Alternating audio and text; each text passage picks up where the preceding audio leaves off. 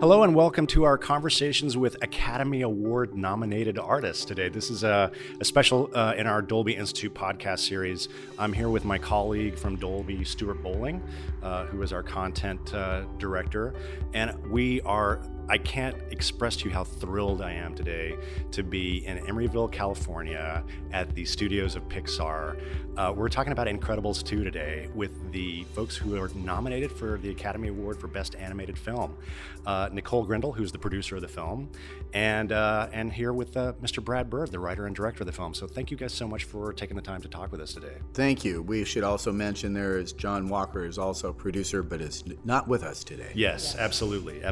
And you worked with John for a long time. Yeah, he worked on my first film, Iron Giant, my first feature film, and he came up with me to Pixar for the first Incredibles, which Nicole also worked on. Right. So I just want to fan out for a second and tell you that my first experience of your work, Brad, was with The Family Dog. Oh, wow. Okay. And there's a sound quirky question in there. Which I don't have. What is the sound quirky question? First digital sound on television. What? Yes, and not given credit for it. No. And the outfit that we used, it was the only episode of Amazing Stories that was a negative pickup, which means that they give you an amount of money and you spend it however you see fit. And so we were they had a 44 episode commitment, and we were the only one that was a negative pickup. And you were also the only animated one, right? Yes, that's right. And we needed to be that way because we needed to save money wherever we could. And we had a really crappy building that still had a cement floor with parking spaces marked on it. I mean, that's how cheap our place was. But we saved money where we could so that we could spend money in certain areas. And one of the areas was digital sound was just starting to happen, but it was in the unreliable phase. Sure. And stuff was breaking down a lot. We kind of went with this renegade sound place called EFX that were... Oh, I remember EFX. Yeah. Sure. And I said, on the deal that we made with them, I said, we'll take a chance on you guys because they didn't have a lot of long track record, but if this stuff breaks down, that's on you. We're not paying for any extra time. And so it ended up breaking down because it was all brand new. And we got a 3-day sound mix for paying for 1 day. But it was digital sound. And I watched it again recently. That thing still holds up. Oh, good. Yeah, Good. It's fantastic. So that actually tees up sort of the first question, which is, so this podcast specifically is kind of focusing sound. Well, not necessarily specifically on like sound. Well, we do love sound, but about how artists are using technology to help them tell their story. So I love that Family Dog was one of the first digital sound things. For television. Yeah. Pixar has a great history of being innovative with technology, obviously with the image, but also Brave was the very first Dolby Atmos mix. And Tomorrowland was the first Dolby Vision. Yes. That's right. And the Dolby Atmos reel that you got people excited about Atmos was 2 scenes from 2 different films I did. One was the chase in Incredibles at the end of Incredibles, and the other was the chase through the sandstorm, I think, in Mission Impossible Ghost Protocol. Yeah, so we're big into Dolby here. Yeah. And when he says we... Yeah. No, come on. We Pixar all are, too. but Pixar you take too. it beyond. It's Bird Dolby Vision. Bird Dolby Vision. I love that. It's Dolby D-Vision, yeah. Well, for some of our audience, obviously I'm sure everybody on the planet has watched Incredibles 2 because you guys just did such a fantastic job with the I film. think It's been we hugely missed a few successful. people in Guam. Yeah, and we're hunting them down now. Yeah. But I know that the first Incredibles was a huge technological challenge for Pixar. Yes. You really pushed these guys, when you got here, you pushed them. Was Incredibles 2 as big a challenge from a technical perspective? I would love to say that it was, but the true fact of the matter is we did everything that computers were bad at on the first film. That was our entire movie was every single thing that computer animation was bad at. So and water, or like water, fire, clothing, hair, humans. Basically, we weren't so hot at them. In my book, and this is totally me, but I felt like there were two success stories in Pixar that met my criteria for how humans should be. One of them was a short called Jerry's Game, done by Jan Pinkava, who came up with the idea for Ratatouille. And the other one was Boo in Monsters, Inc. And I felt like those two characters were well-designed but simplified. And there was a grotesque period for humans in computer animation. And Pixar had its share of grotesque characters. And other studios also had a lot of really plug ugly characters. And we tried to move away from that and move toward Jerry's Game and toward Boo, and even further by caricaturing the characters and not trying to be real and not putting every pore in their skin and simplifying things like ears and stuff like that. Because you had just come off of Iron Giant, which is 2D cell animation. Right, hand-drawn, and originally Incredibles was supposed to be a hand-drawn film. Really? It was, yeah, the designs that I showed Pixar that I had done with artists in LA with my own money were all designs for hand-drawn. And they adapted just fine to computer animation. They're the same designs that we have in the film. Well, I wanted to ask you about that. Is there, I mean, I've heard you talk a lot previously about, that you're a filmmaker and a storyteller, and you don't like this firewall dichotomy between animated films versus live action films because you do both. But is there a difference? I mean, obviously there's an aesthetic difference between 2D cell animation and computer animation, but from a storytelling perspective. No, there isn't. And there really isn't that much difference between animation and live action either. It's still the same visual language. You still have to deal with the issues of characters and performances that grab an audience and make the audience empathize. You're still dealing with the rhythm of edits and the fact that you have limited resources for X amount of time to produce whatever your story is doing. And it's just how you fill those boxes is slightly different. And I wish that actors saw animators as brethren rather than as some kind of technically, oriented, other people, because their challenges are the same. They're still trying to get an audience to connect to characters through performance. Well, and actually, we had Holly Hunter come in when we were doing dailies for the movie. She was coming in to record, and she sat in dailies, and she loved every minute of it because of the kinds of conversations we were having about the choices that were being made, about gestures and the timing that a certain thing happened. She said, this is what we do as actors. But we never have that luxury of being able to sit in a room and break down every moment together. I think she loved the lab aspect of that's interesting. analysis. Yeah, and that's one thing that animation doesn't have is spontaneity. It can have spontaneity when it comes up with ideas. You can have spontaneity when you're recording sound. And we've done some experiments with trying to get more spontaneity into animation, but it's just not that kind of medium. It's too complicated and too time-consuming. But the specificity of gestures and how people move and how people sit, and the fact that no two people, do the same things the same way. All of that is explored, and it's explored a little bit from the outside in, but that doesn't mean that it's any less felt. When people are doing hard scenes, they are just as possessed as actors doing theater or movies. Well, so as a director, what's your technique? How do you approach setting up a space for the actors to do that? Because obviously, like when you're doing live action, you've got a set, they're in costume, you've got all that stuff to kind of help them get there. But in animation, how do you? Well, we try to educate them somewhat by showing them bits, usually showing bits of our story reel, where we have temporary voices and their characters. I'm a little gun shy about it. I ask actors because. I don't want them to feel like the scratch voice that we have should inform any choice that they do. But you do let them hear that? I say, do you care about seeing it? Sometimes I'll show them a sequence that doesn't have their character in it, so that they get the gist.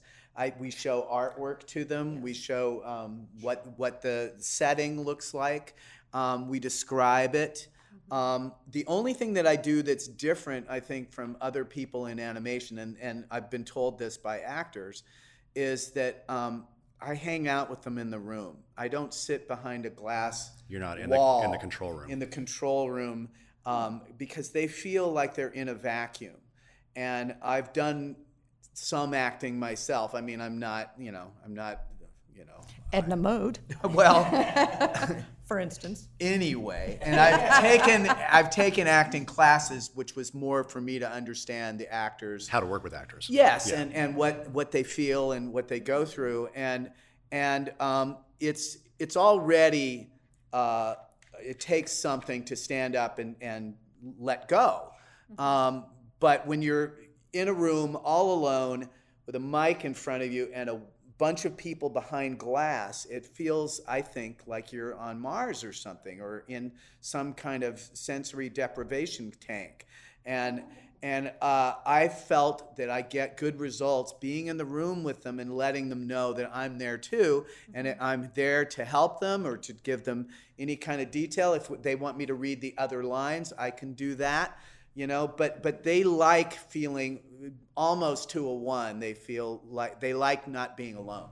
Do you work with them one-on-one, or do you bring groups of actors together and do a scene together? We've only done that a couple of times, and it's really great to do it, but there are technical issues Because they overlap. Yeah. Well, you are locked into any overlap, and the overlap is kind of what you're looking for. Yeah, Robert Altman would tell you that's where the magic happens, right? Right, and you want that too. There are ways to do that by prompting people and getting them excited and into a rhythm, and then editing it so that they overlap.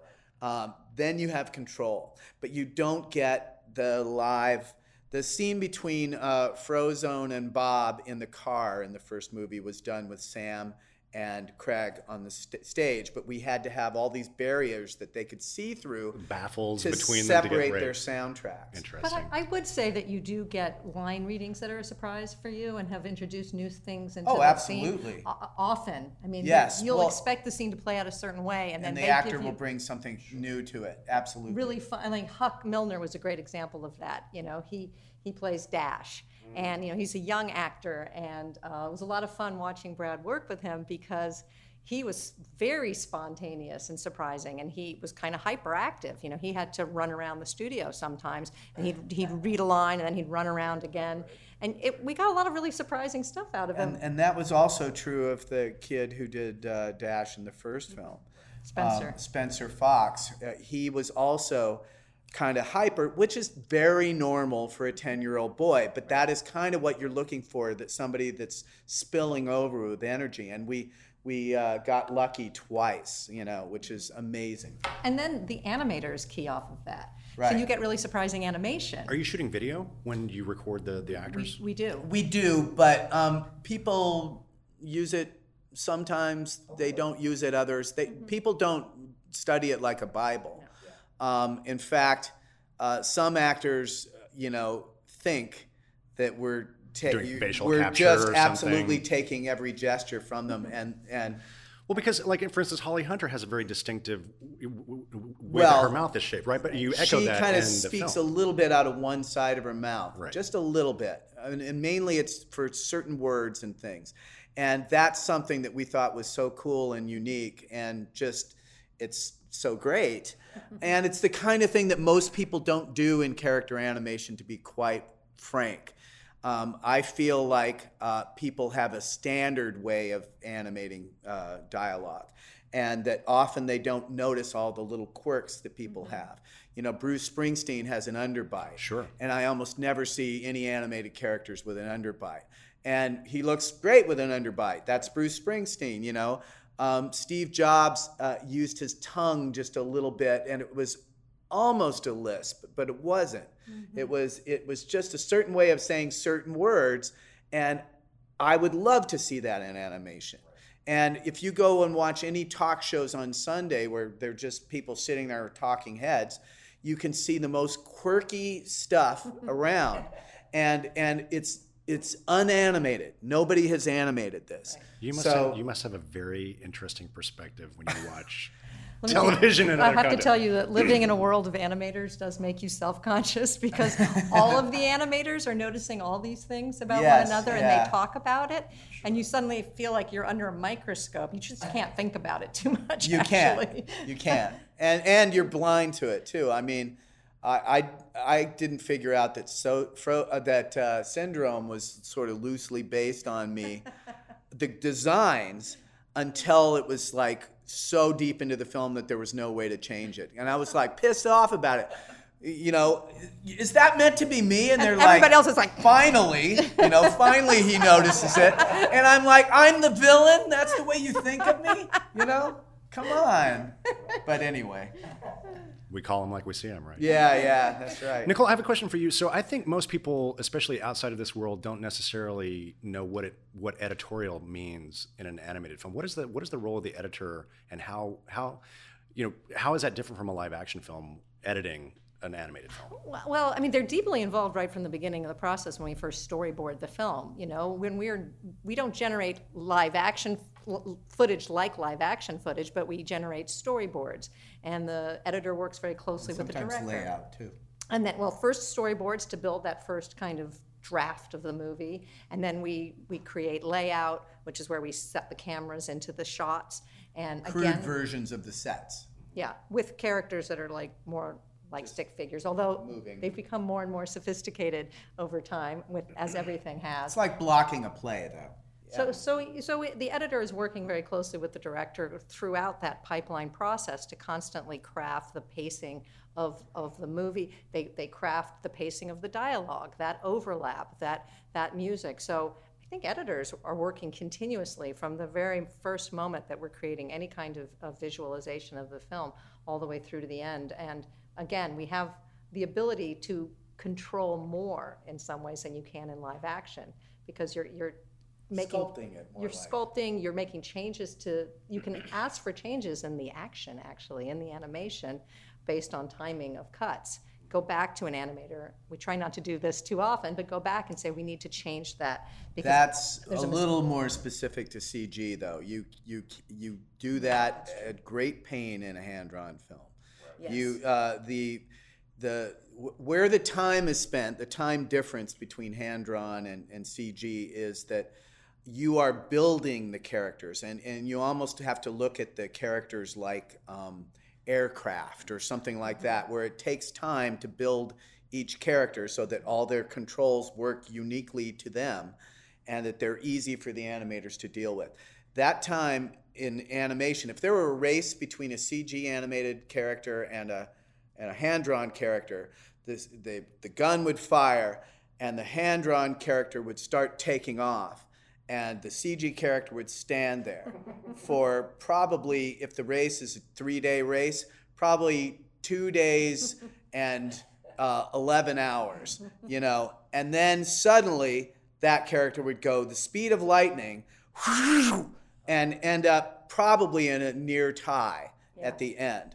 But it takes forever to build the characters. Right. But once they're built, you can change they're malleable in a way that hand-drawn wishes it could be. Right, that character could run multiple races after that. Yes, in other words, you could do a shot one way, and it takes time to animate it. Yeah. But if you wanted to change only one part in the middle of it, it would be easy for the animator to do that. Whereas in hand-drawn, how it hooked up to the drawings would change the minute you changed the middle.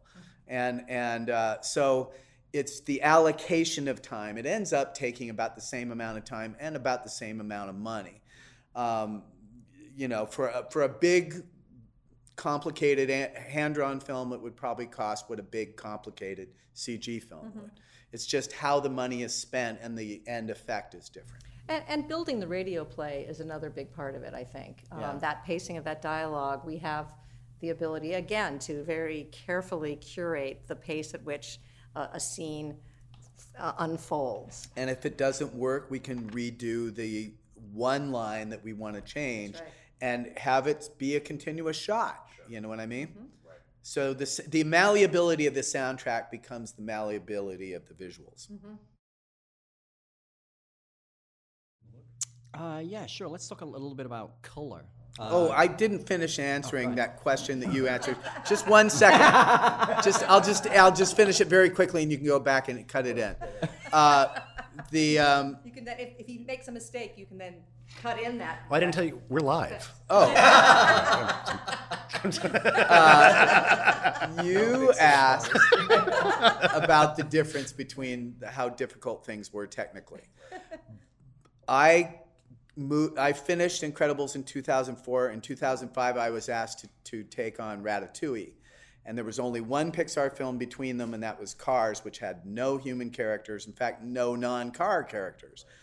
But by that one film later, we were so much better at human characters that they were infinitely easier to work with in Ratatouille. So that's how quickly we got good, and we got good because of Incredibles.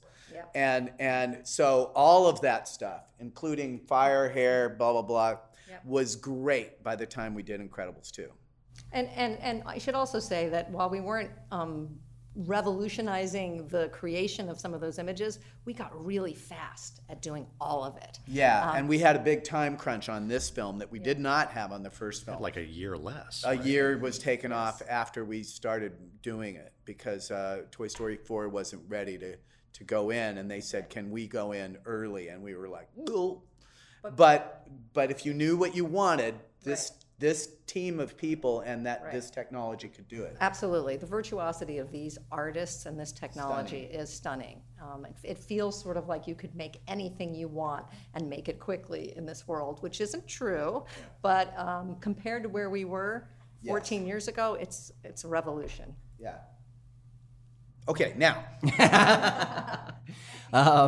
Yeah, let's talk a little bit about color, because color is always an integral part of every Pixar film and the way all the colors are picked out.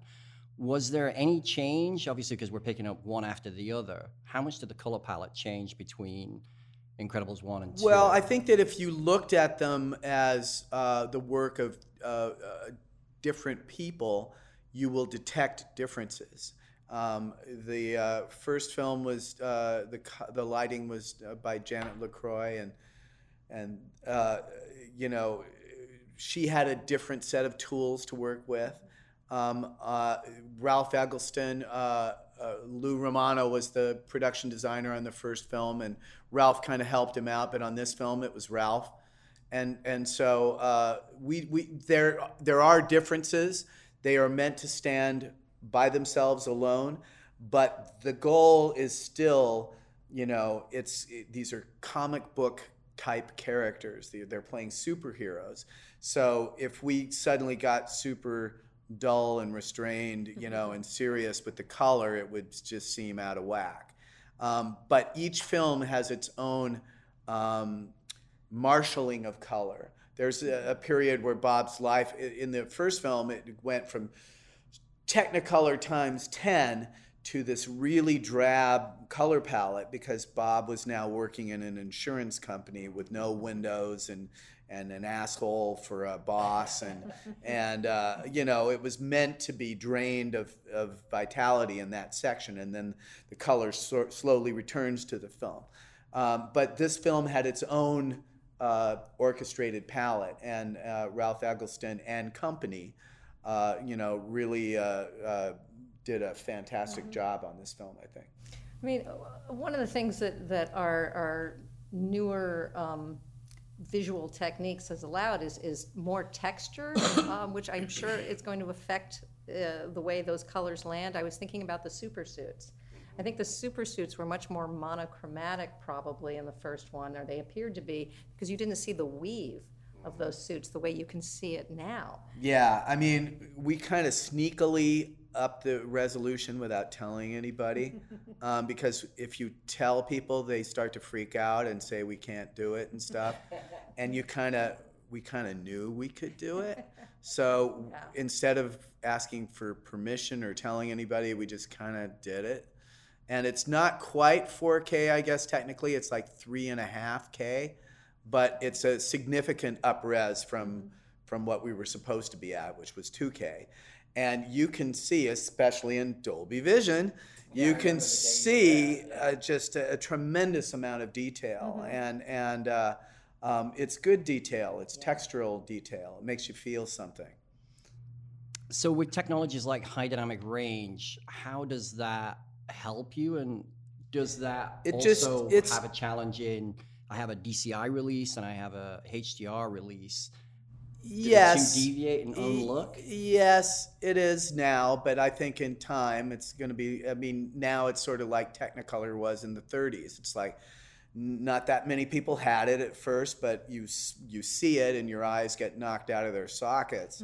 I would say that like anything that is powerful, you have to be careful how you use it.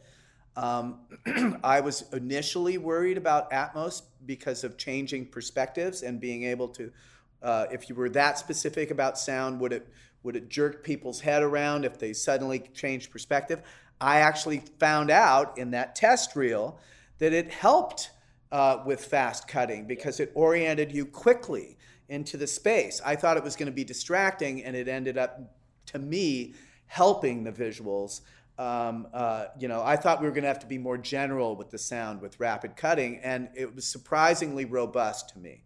But one of the things I learned on Tomorrowland is we had a scene where our character is in a sort of fluorescent, dingy sort of jail, and she touches a pin and finds herself in the sunlit field of wheat on a cloudless day, and we had to change the light. And when we did the Dolby Vision with it, it practically blinded you because the change was so quick, it actually hurt a little bit. So we actually had to dial it down. We were like, oh, this is going to be cool because we're going to be able to actually make people feel like they suddenly are thrust into sunlight. And then we did it and was like, oh, I'm suddenly thrust into sunlight. And so we actually had to dial it down a little bit to get all of the feeling but not make it hurt because the palette had increased so much. And believe me, that's a wonderful thing to have. And so I love what Atmos and Vision has done in terms to enhancing the toolkit for a filmmaker. Yeah, I mean, we certainly hear from a lot of filmmakers, specifically in the low end of the black level and the shadowing. Oh yeah, and detail. absolutely. What you see in the blacks is blacks used to, at a certain point, if there was no light, you would just lose all detail and it would just be this sort of swamp of black.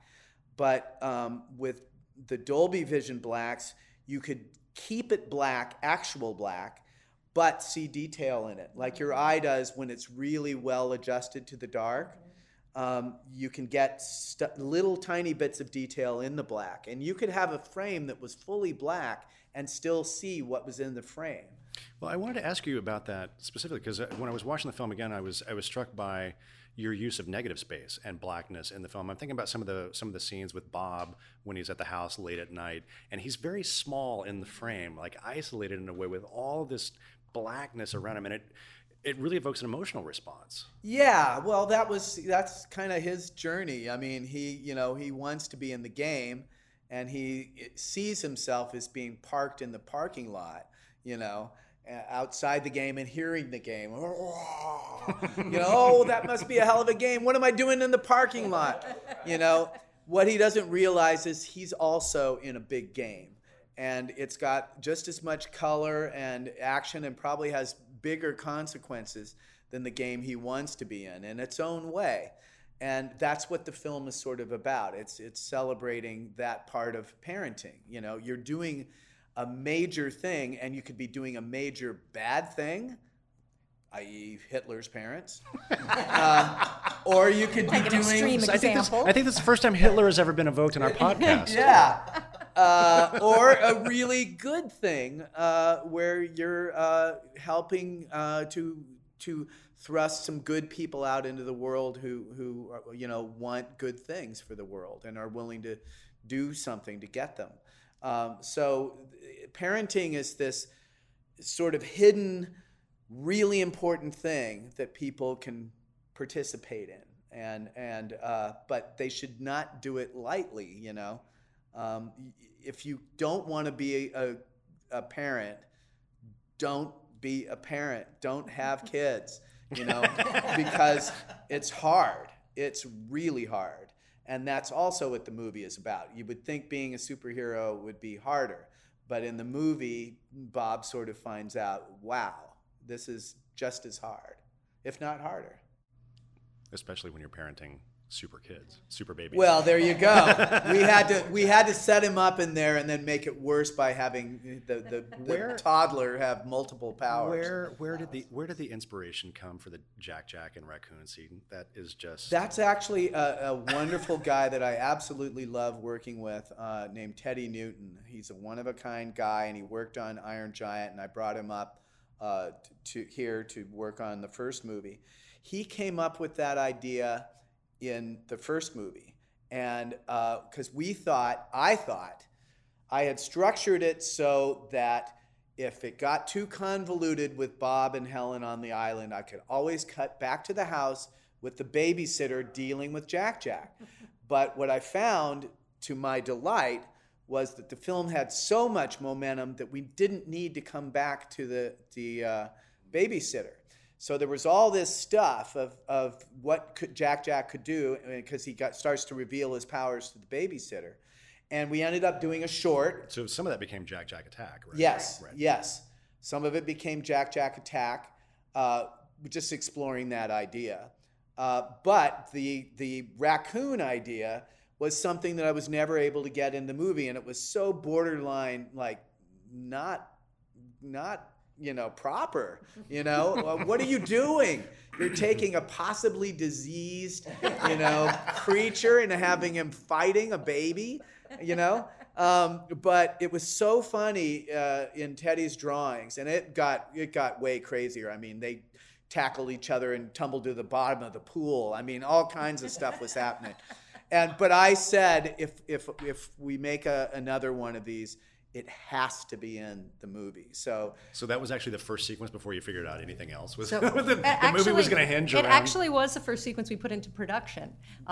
Well, the first sequence we worked on was the opening, but we worked on that for years, on and off, while I did other films.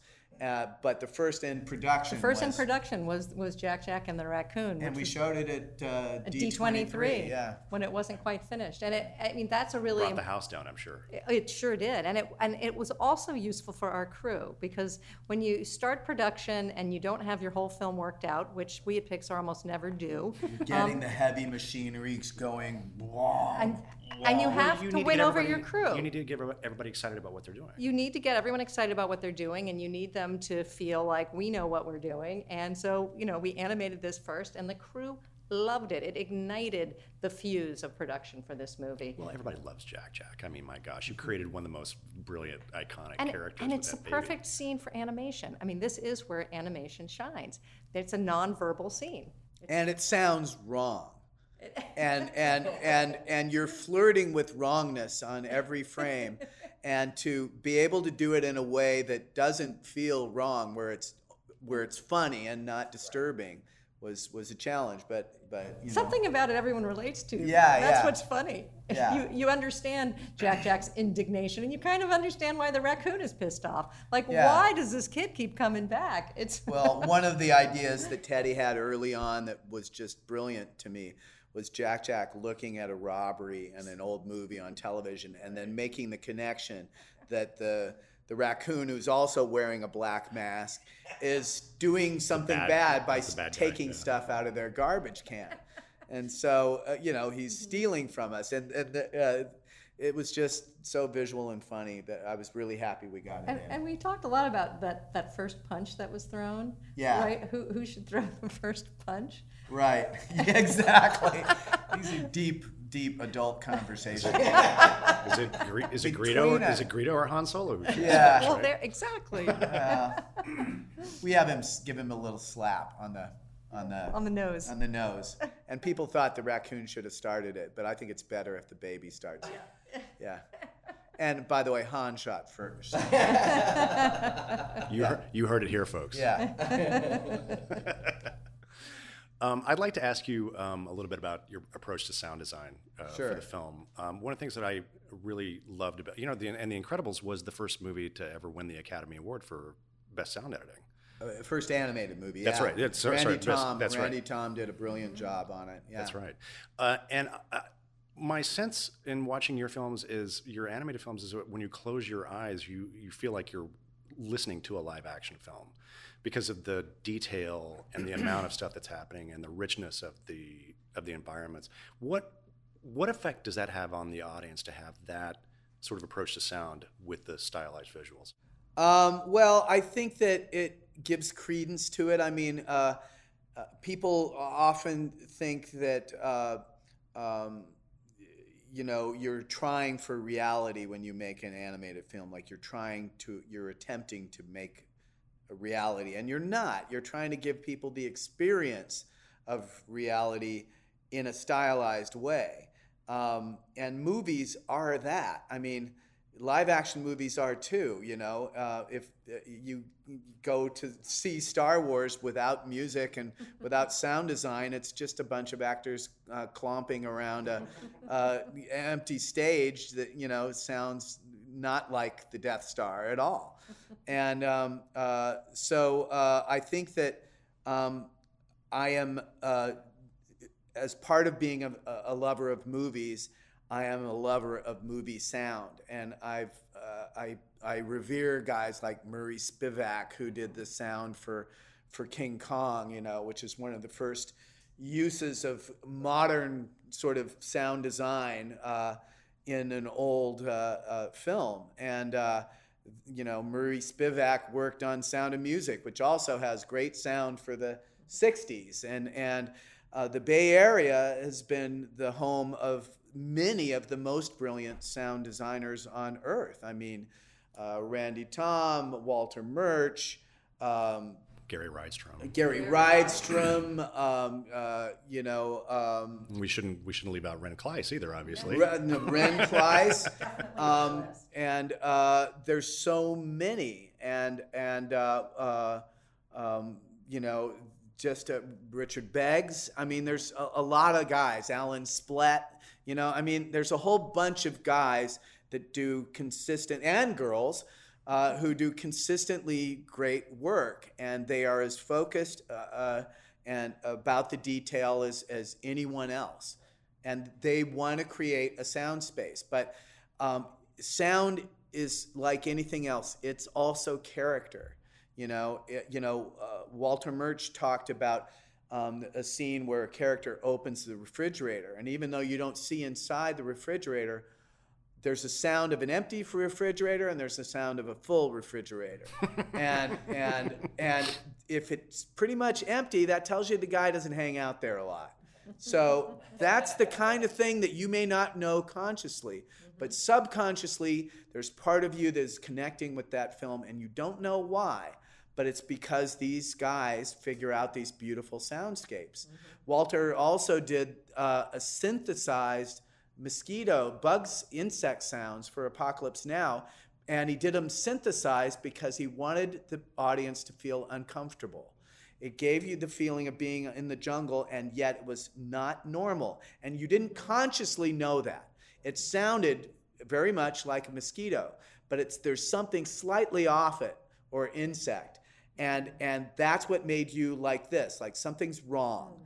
And that's right before the tiger jumps out. So there are a million examples of really creative work, use of sound. And Ben Burtt, how could we forget Ben Burtt? He's just hanging out there like a big salami. It's just like, you gotta say Ben Burtt. I mean, Star Wars is one of the most influential things for movie sound, along with Apocalypse Now. Mm-hmm. And they're both from the Bay Area and both Dolby. Not to kiss your corporate butt.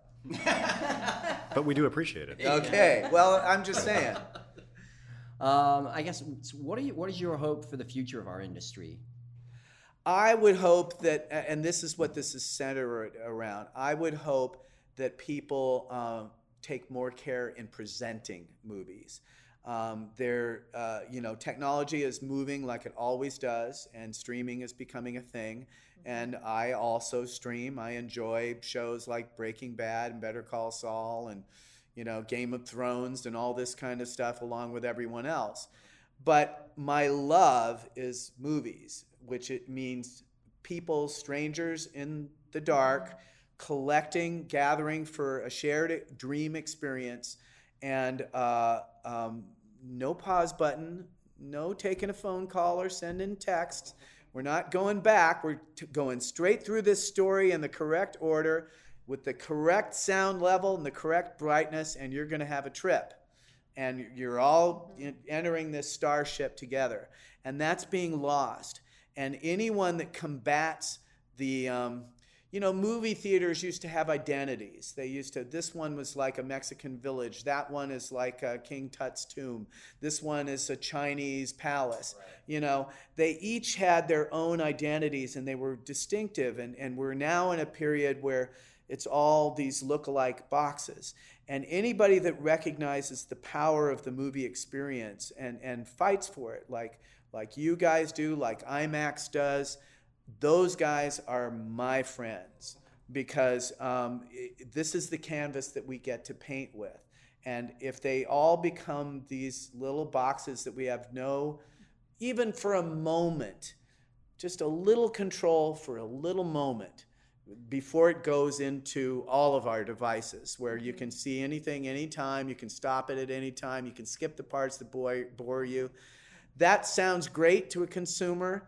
To a storyteller, that is like nightmare. That is like a horrible place to be, because what you want is somebody starts with page one and they follow the story and take the journey. And Dolby and IMAX are all about enhancing the journey.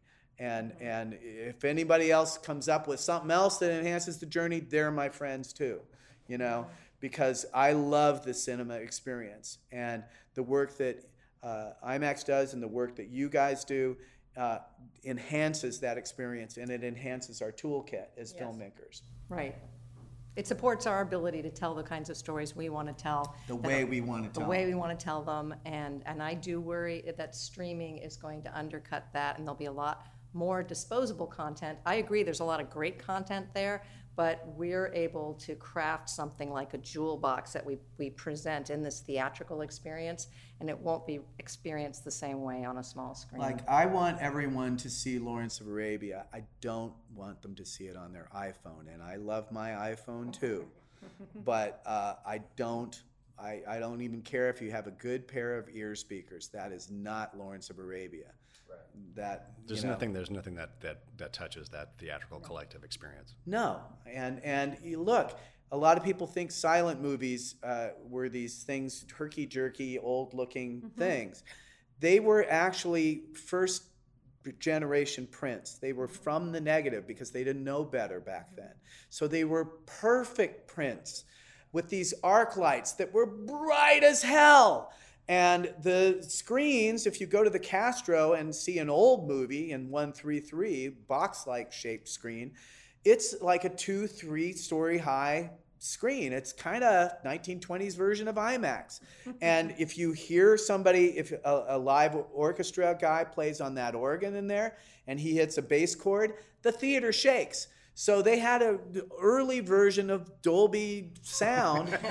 They did. What I'm saying is that was the movie experience. When people talked about seeing these great old films, that's what they were seeing in the big cities.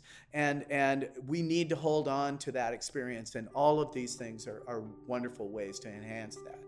Well, I couldn't agree more, and I can't think of a better way to wrap up the conversation than with that. I did put out a call on social media for questions. Amazingly, we've actually covered almost all of them, but I did get one great social media question that I wanted to ask you, which was, will it be possible to get red carpet fashion analysis at the Oscars in character as Edna Mode? I mean, I would pay to see that, would you? Yeah, I would have to take a lot of, I'd have to have people who know what they're talking about in my ear. I could come up with the insults, but the fashion knowledge I don't have. Well, Brad and Nicole, thank you so much for taking the time today to talk Thank to us you. about the amazing work on Incredibles 2. This is Glenn Kaiser and Stuart Bowling signing off from Dolby.